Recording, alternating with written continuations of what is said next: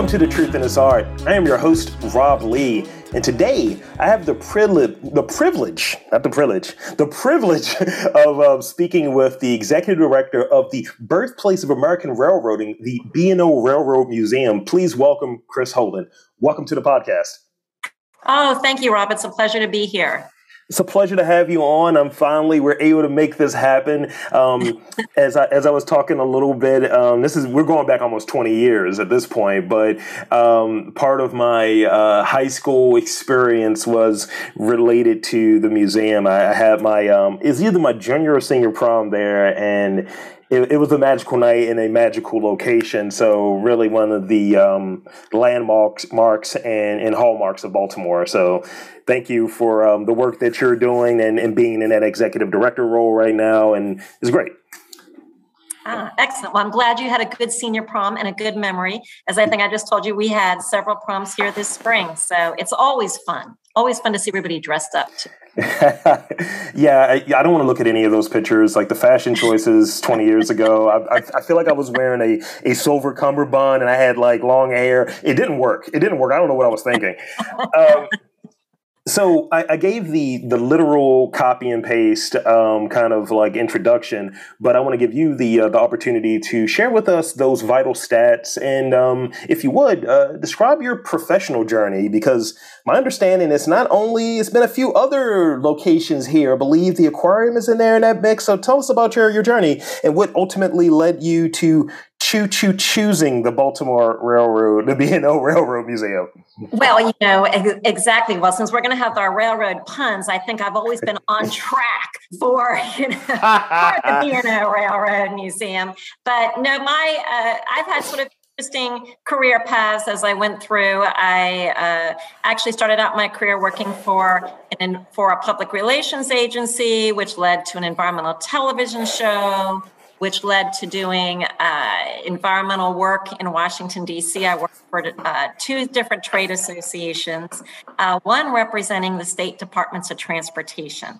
And then I moved over to the Transportation Research Board of the National Academy of Sciences, where I did research. Then I was a contractor.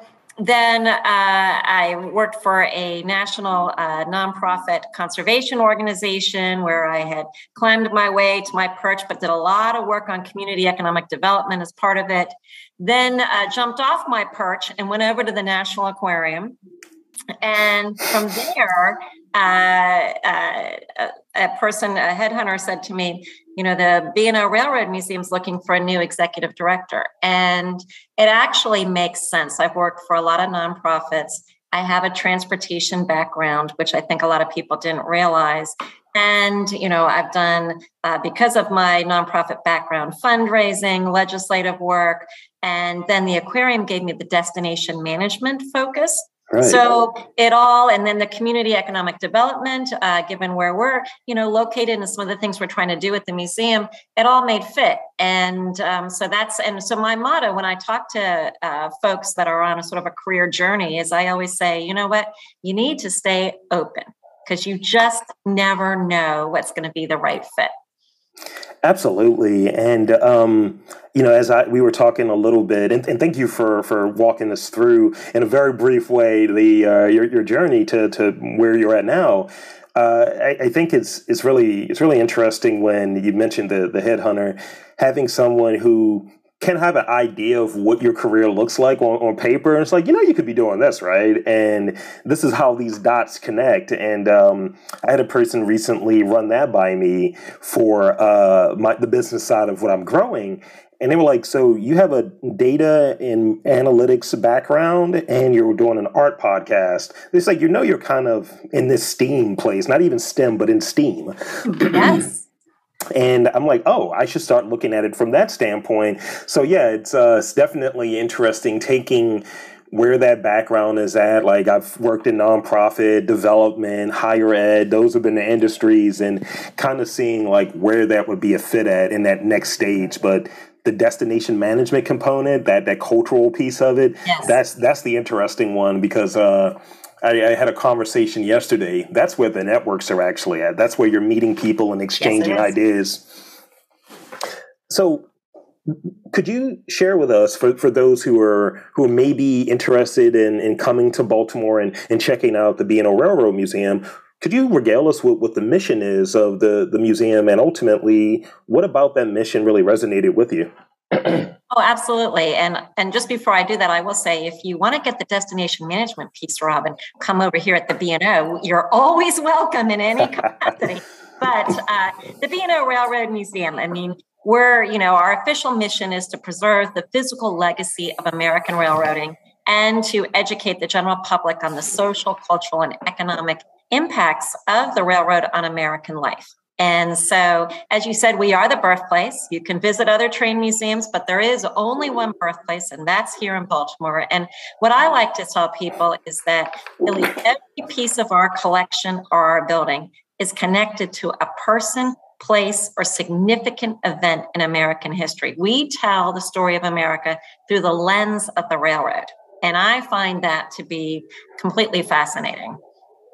Yeah, that when I was doing the research, that's what really like stuck out. And it's like I felt like I learned something that, a lot of times, and I think the genesis and the ethos around this podcast is uncovering those things that are sitting there, they're accessible, you can find them out, but people don't really know that. And I didn't know that about the museum. So that's a really great factoid. So for those who've not been there, describing it, when we were talking beforehand, you said it's like huge. So give us what if someone were to walk in there, what are they going to see? Like, what is that? So you walk into the B&O. I mean, for starters, we are a National Historic Landmark. So you come to the birthplace, and the very first thing you're going to see is the beautiful 1884 Baldwin Roundhouse. And it's considered to be the cathedral of roundhouses because it's 135-foot high ceiling. It's over an acre in space, just the roundhouse itself. It's got the full, it's magnificent. I mean, it's just a beautiful place. It's where you held your prom. It's got an amazing working turntable. So you can come see a working turntable demonstration. You can come be the person that pushes a huge car on the turntable. But it's also where we house the first 100 years of American railroading. So it's where you see things like the William Mason. It's a fan favorite locomotive that William Mason pulled Lincoln safely to his inauguration when he was under threat of assassination. He snuck through Baltimore at night, and the William Mason is the locomotive that pulled him. It's not a replica, it's the William Mason. So that's what I mean. Every car has a story. But we have, what a lot of people don't realize is we have 40 acres. We have 7 buildings on our property. So we're a lot bigger than people realize. We have the North Car Shop, which is the second 200 years of American railroad, where you'll see things like we have the Central New Jersey 1000. It's the very first diesel locomotive ever. I mean, ever, right? So it's, we like to say we have the first, the best, the last, the only. We have the number 51, which was the first streamlined diesel electric engine, which was made in 1937 when the airline industry was just starting. And the railroads were like, uh-oh. So they built an engine that would not need to be switched out as often, could go further because the B&O was luxury passenger. So that's what I mean. You start looking at it going, oh, okay, this was when the airline industry was starting. So there's always a connection to something that's happening in American life. And I think that's just fascinating. We also have the very first mile of commercial track ever laid in the country. So you can ride our passenger rail and go out and see where the first stone was ever laid. When you take that out, you will pass. We built the first mile stable a couple of years ago for the Baltimore City Mounted Police Unit. You can get off there and see the horses, if and kids love that. We also have our restoration facility, which is where we do all the amazing particularly cosmetic restoration on our cars. And you can see some of the old tools. It's got the largest paint booth in the Mid-Atlantic. So, I mean, we go really deep. There's a ton to do, And you can also see one of our newest exhibits is the Bank of America Model Train Gallery, which is just incredible. It's an incredible display of Baltimore. Our anchor model is an incredible display of Baltimore City. You've got to come see it because it's a true tribute. I mean, like, the Orioles, Camden Yards, it's like you look at it, it's the game in 1997 when the Orioles beat the Seattle Mariners. It's got, Pimlico with the Preakness when Silver Charm in 97 was kind of the year it was based off of, one. It's got, but I mean, the detail is exquisite. So there's something for everybody. If you can't find something here, then you're not going to find it anywhere. I love it. You're selling a ticket. You're selling a ticket. I love that. And yeah, I mean, being able to walk through it, and I'm one of those people because definitely an advocate for Baltimore culture, the whole gamut. And my girlfriend is from New York, and the entry point to a lot of these places, these historical places, I'm kind of the entry point. I'm like, hey, let's go here and check this out. So being able to act like I know something, by the way. Hey, as you look right there at this model train set of this 1990, so she'll look at me like, you don't know that. You heard that somewhere. Let me check your podcast. Who'd you interview? But it's great, and it's great to be able to see like things like I guess Baltimore-Icana, if you will, not Americana, but Baltimore-Icana of seeing, and I just coined that, of seeing these different historical events, but done in a different way. You could see it in a visual as a picture. You could see it in film, but seeing it in a display is that much more interesting to me. I agree completely. And also just being, so that's one way to see it, but then also just being on our grounds. I mean, they're historic grounds. I mean, so many firsts happened in Baltimore. Yeah. I mean, we need to work on this PR situation. Baltimore, the city of firsts. I agree. So with that, since we're kind of talking about different exhibits, and it has many interesting, the B&O Railroad Museum has, some of the very interesting distinctions and, a lot of fun facts, a lot of firsts there. The oldest and most comprehensive American railroad collection. That's just right there. For you, past or present, what is an exhibit or display there at the museum that's just really stuck out to be very interesting or most interesting for you? Well, there are many. I think what I will say is that one of the things I find remarkable, again, is the space. So we just recently were designated a National Underground Railroad Network to Freedom site. And we got that designation from the Park Service in 2021. An interesting fact is that during the pandemic, our curator and archivist spent their time researching, freedom seekers that may have gone through the B&O's Mount Clair station. So they discovered and documented that 8 freedom seekers went through our Mount Clair station, and 24 freedom seekers used the B&O system as a whole. And, I think of the 8 freedom seekers, some of them are pretty well known, meaning there was more documentation, like Henry Box Brown. He shipped himself from Richmond, Virginia to Philadelphia in a box, a 3-foot box, 27-hour journey. Wow. And he went through our, B&O grounds. William and Ellen Craft went from Macon, Georgia up to Philadelphia. She was very light-skinned. He was very dark-skinned, and they were married. And she dressed up not only as, a different race, but a different sex. She dressed up as a disabled white male and then had, kind of a harrowing journey. Solomon Northrop. He, is kind of the reverse Underground Railroad, but I don't know if you saw 12 Years a Slave. He, when he got tricked from New York, he was a free Black man in New York, got tricked to come down to Washington, D.C. He went through the B&O's Mount Clair station. He took the train from Baltimore to D.C., where he then ultimately got kidnapped, not on the train. But, I guess my point being is that there's, it's not just the museum, it's the hallowed grounds that we're on. Yeah. I find to be, everywhere you turn, there is a story. And I just find that fascinating. Yeah, it's just a bailiwick, I guess that's the word or what have you, of just so many different things that are there, different threads that can be pulled in different stories that you can just dive into. It's like, I love storytelling. And I think a lot of people listening to this podcast, I would imagine, love storytelling as well. And it just seems that the Railroad Museum is just one of those places that just has so many different layers. And so let's talk about, so we have some of the past, we have some of the present. Let's talk about the future a little bit. Like, where do you see the future of the museum kind of going? And like for like the rest of, let's say, 2022, what's coming up that's really exciting for you in terms of programming? And I granted, everything can go awry over the last couple of years. Things can change, but in terms of planning, like what would you like to see, or what would you have in mind for the next few years? But starting off with the rest of 2022.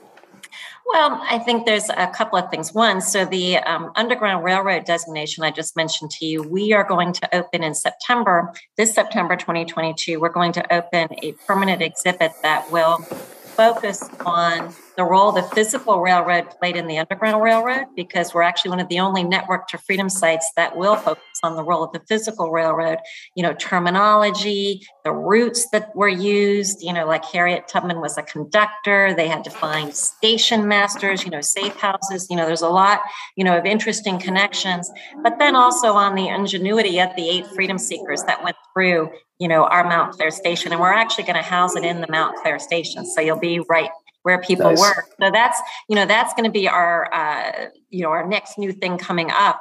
But we're also in the process of starting to plan actively for the 200th anniversary of American railroading, which is in 2027. So we're very excited about that, starting to look at, which restoration projects we want to do on site, but also starting to work with national organizations and statewide organizations to start looking at what types of celebrations we should do for the American Railroad. So that's another aspect. And then I will say, thirdly, and that's going to take us over the next 5 years for sure.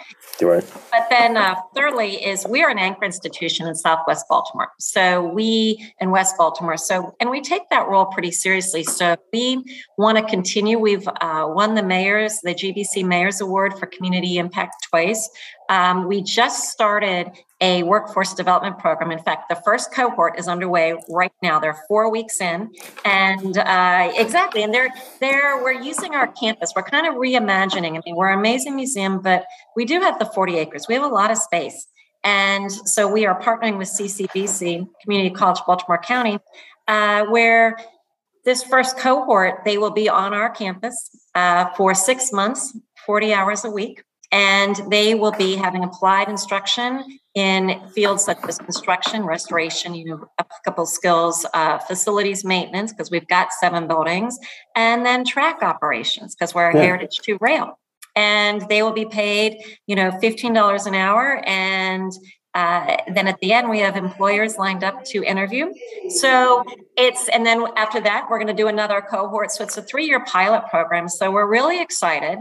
For these, and this first cohort happens to be all men, but we're really excited for these guys and excited to see where it goes. I mean, it's a great feedback loop and learning, but I think, we, the B&O helped build Baltimore, and we have to kind of take our part and see what can we do. So we've also put a farmer's market in our front parking lot.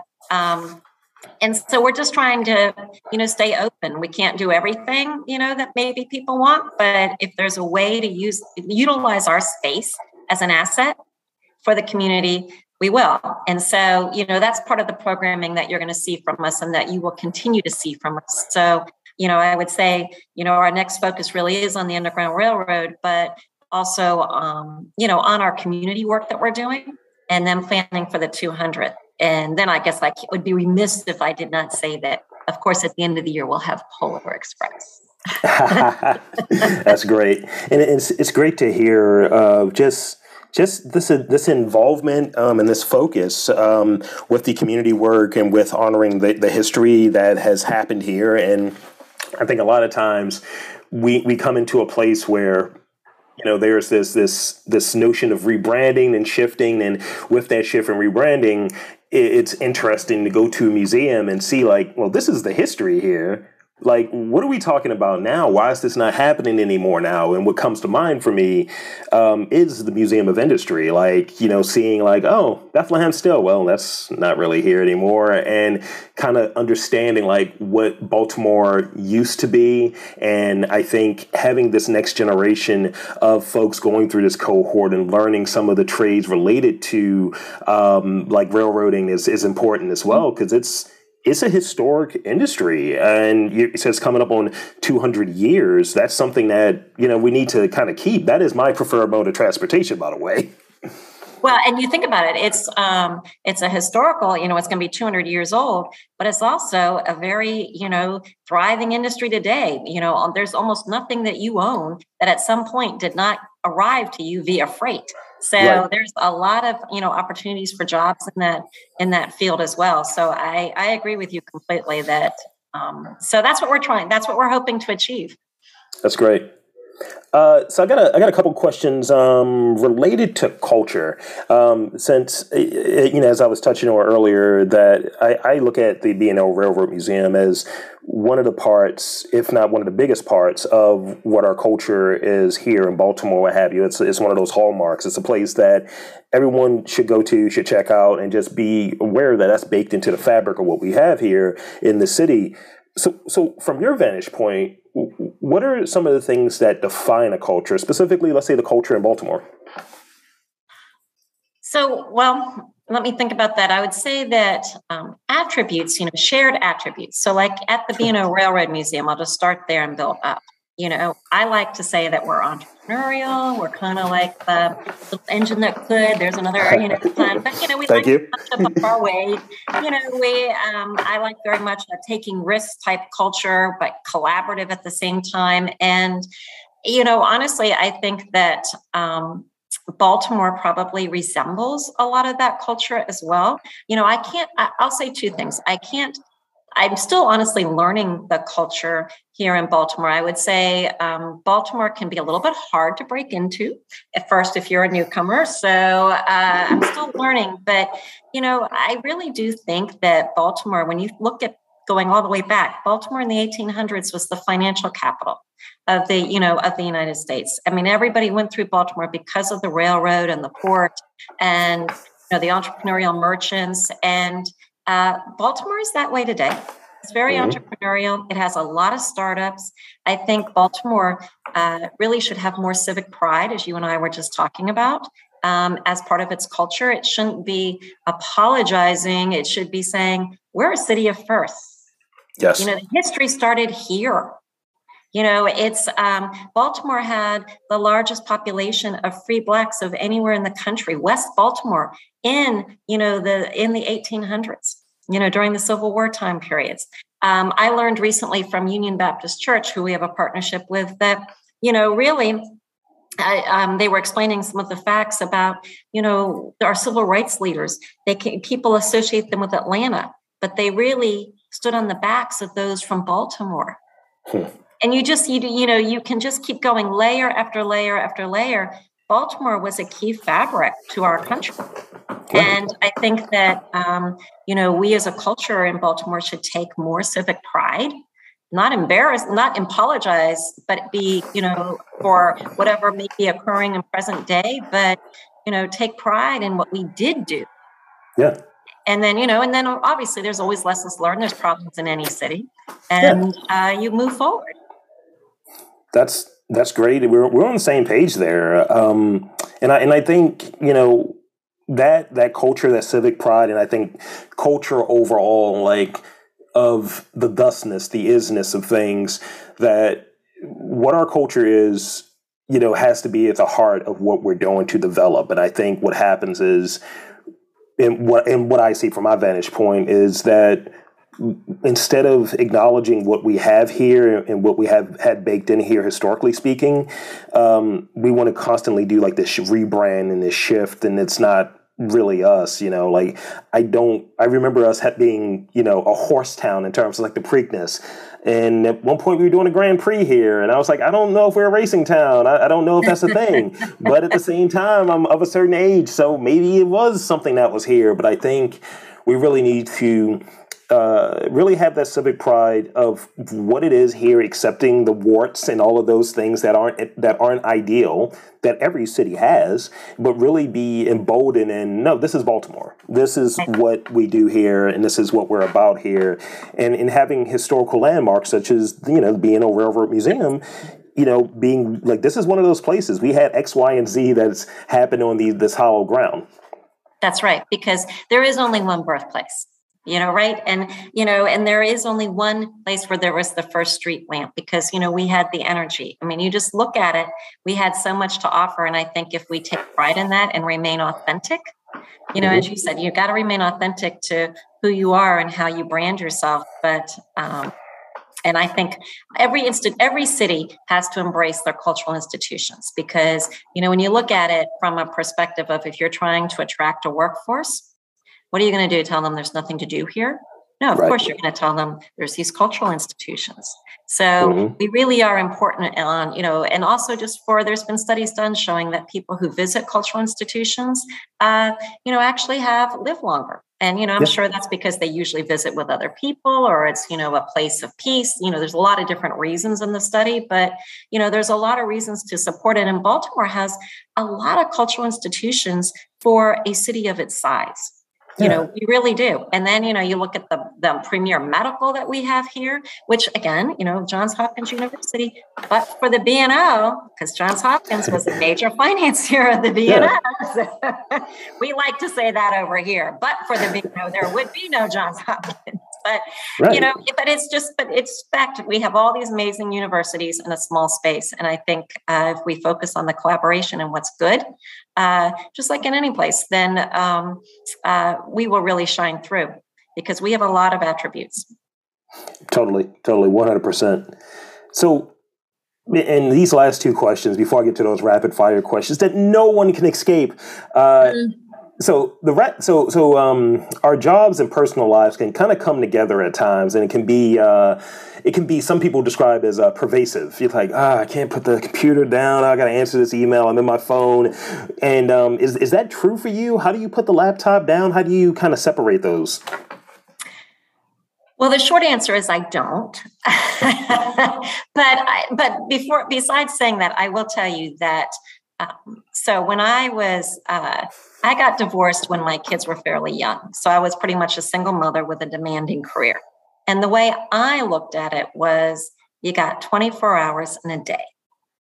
Instead of trying to make this arbitrary, you do work from 9 to 5 and you can't do anything else but work. And then, after 5 is your family time. I looked at it as I got 24 hours in my day. And that's what worked for me. So, if we have doctor's appointments or schools or whatever it might have been, which are only available between 9 and 5, then do that. And if at 8, 10 o'clock at night, you get back to whatever memo you were writing or report you were reading, whatever it may be, that's when you do it. And I think providing people with the flexibility for what works for them, it's all about, having productivity and impact. You're only going to do that when it's working for you. So for me, maybe that's, I hear you, everybody obviously needs to take breaks and cut off, but I don't do phone down because it's, X time at night. Right. That's just for me. I'm kind of the same way, and I think, and I've always had this view, like having a day job that's at an institution that may have been mentioned earlier, and you have your hours, you have your day set up in a way, and I think with the mass exodus of people leaving and the work shortages and things, I think people have seen that there are other options, there are other ways to go about things, and I've always really been focused in, all right, I got a certain amount of hours in a day, that are my most productive hours, and it goes down. And looking at if I'm up first thing in the morning, I get in the office, let's say 7, 8, whatever, and I'm going to do 8 hours, 9 hours. That's my most productive time. It's like, but it may not be things coming in that really need my attention. So I can always come back to that stuff later. I'm very task and project oriented. Mm-hmm. And if I get an email late in the day that needs to be attended to, I might be working later to get that sorted. But if I need to go to the post office to mail off some merchandise or return some mics that didn't work, I can't wait. That's another day, and I've wasted that day. So we're on the same page. We're on the absolute same page. Right.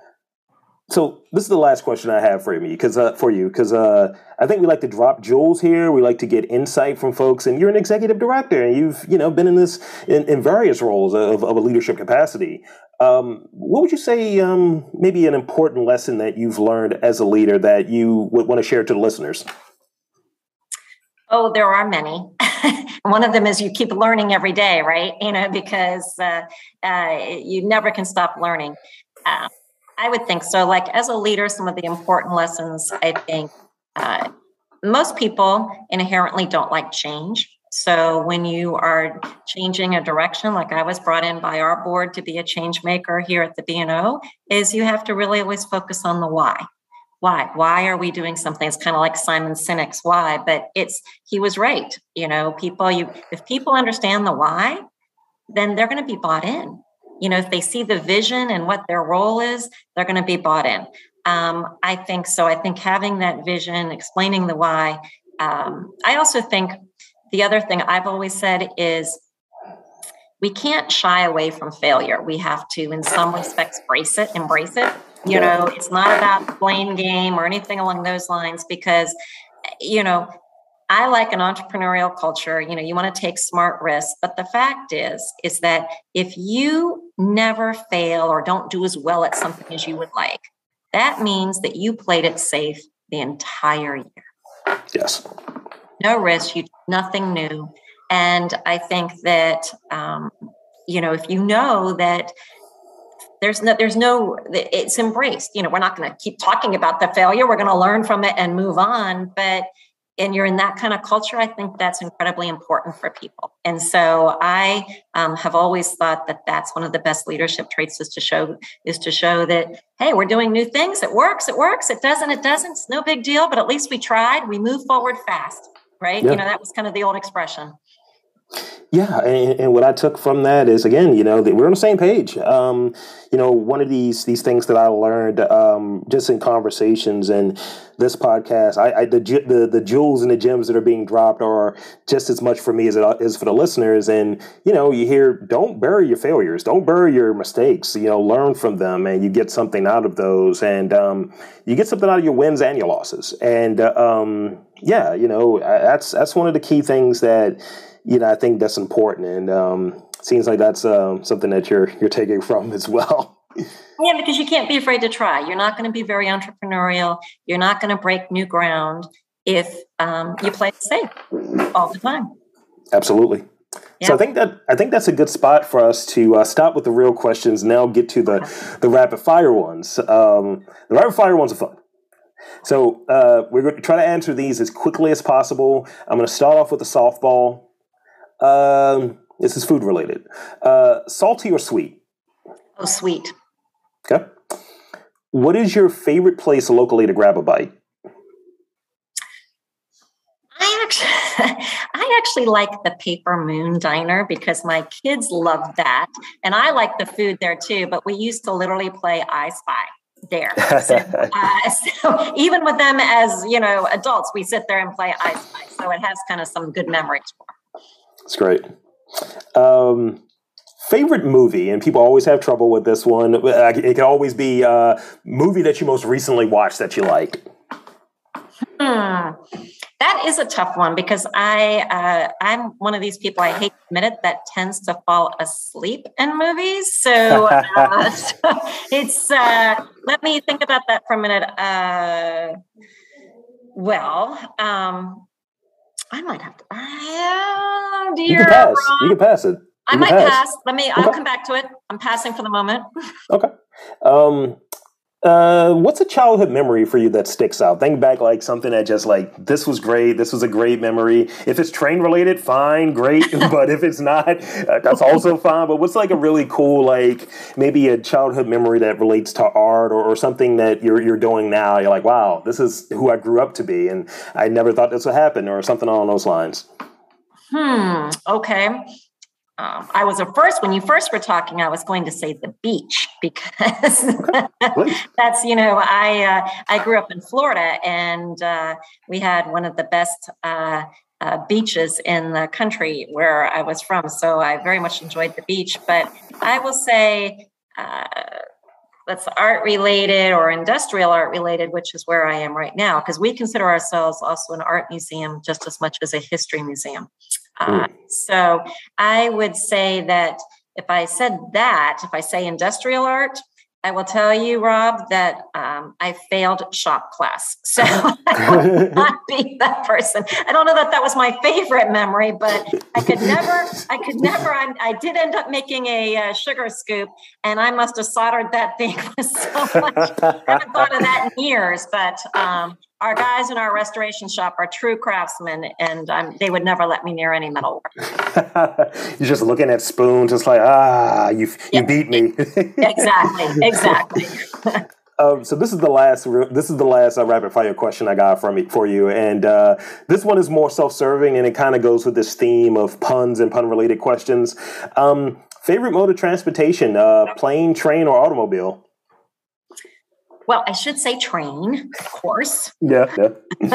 But I will say automobile because I enjoy driving. But the train brings more to American life, so I will end it with that. No, that's great. I think they're both on the ground, so that's a win. I at one point I threw on air or boat, because someone looked at me really weird. I was like, never take a boat anywhere. I'll tell you what, though. I did go to Antarctica, the Antarctica Peninsula, and I took a boat across the Drake Passage, and you know what? You're not going to get seasick on a train. So Exactly. And you get the quiet car and you get to be away from people. I love the train.